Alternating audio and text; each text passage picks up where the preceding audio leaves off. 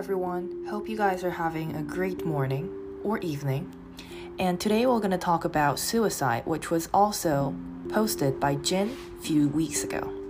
Today, Alex will provide her personal opinions and experiences regarding the topic suicide. Reading Jin's previous post on suicide, Alex was reminded of a novel that had prompted her to think more about suicide and its meaning. Why do some people deliberately choose suicide? What does suicide bring to one committing it? Ghassan Kanafani's seminal novel, Men in the Sun, shows a glimpse to the answers of such questions. In the novel, 3 Palestinian refugees, Abu Qais, Assad, and Marwan, attempt to escape extreme poverty in refugee camps by illegally entering Kuwait on Abu Khayzoran's lorry. Abu Khayzoran is a lorry driver for a rich man in Kuwait and is willing to illegally transport the men in his truck to Kuwait at a reasonable price. So the men climb into the water tank on the lorry and try to cross the vast desert burning under the Middle Eastern sun. They are desperate enough to do this as they and their families are on the verge of starvation and homelessness.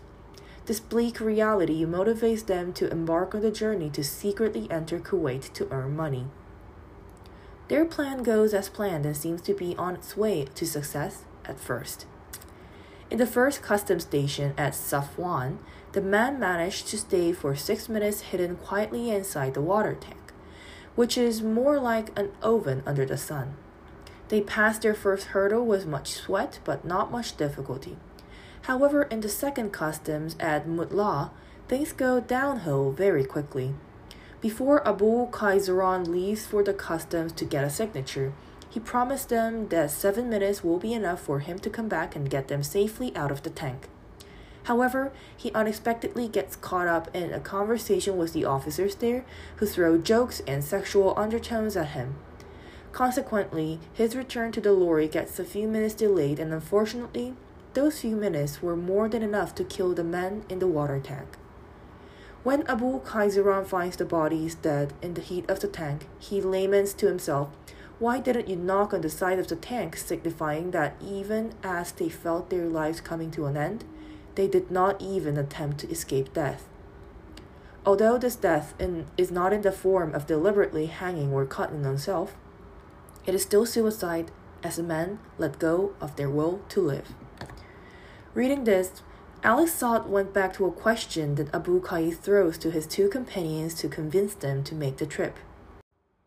Abu Qais asks, "Do you think that the life you lead here is better than death?" implying that death may be better than the hopeless reality that poverty had given them.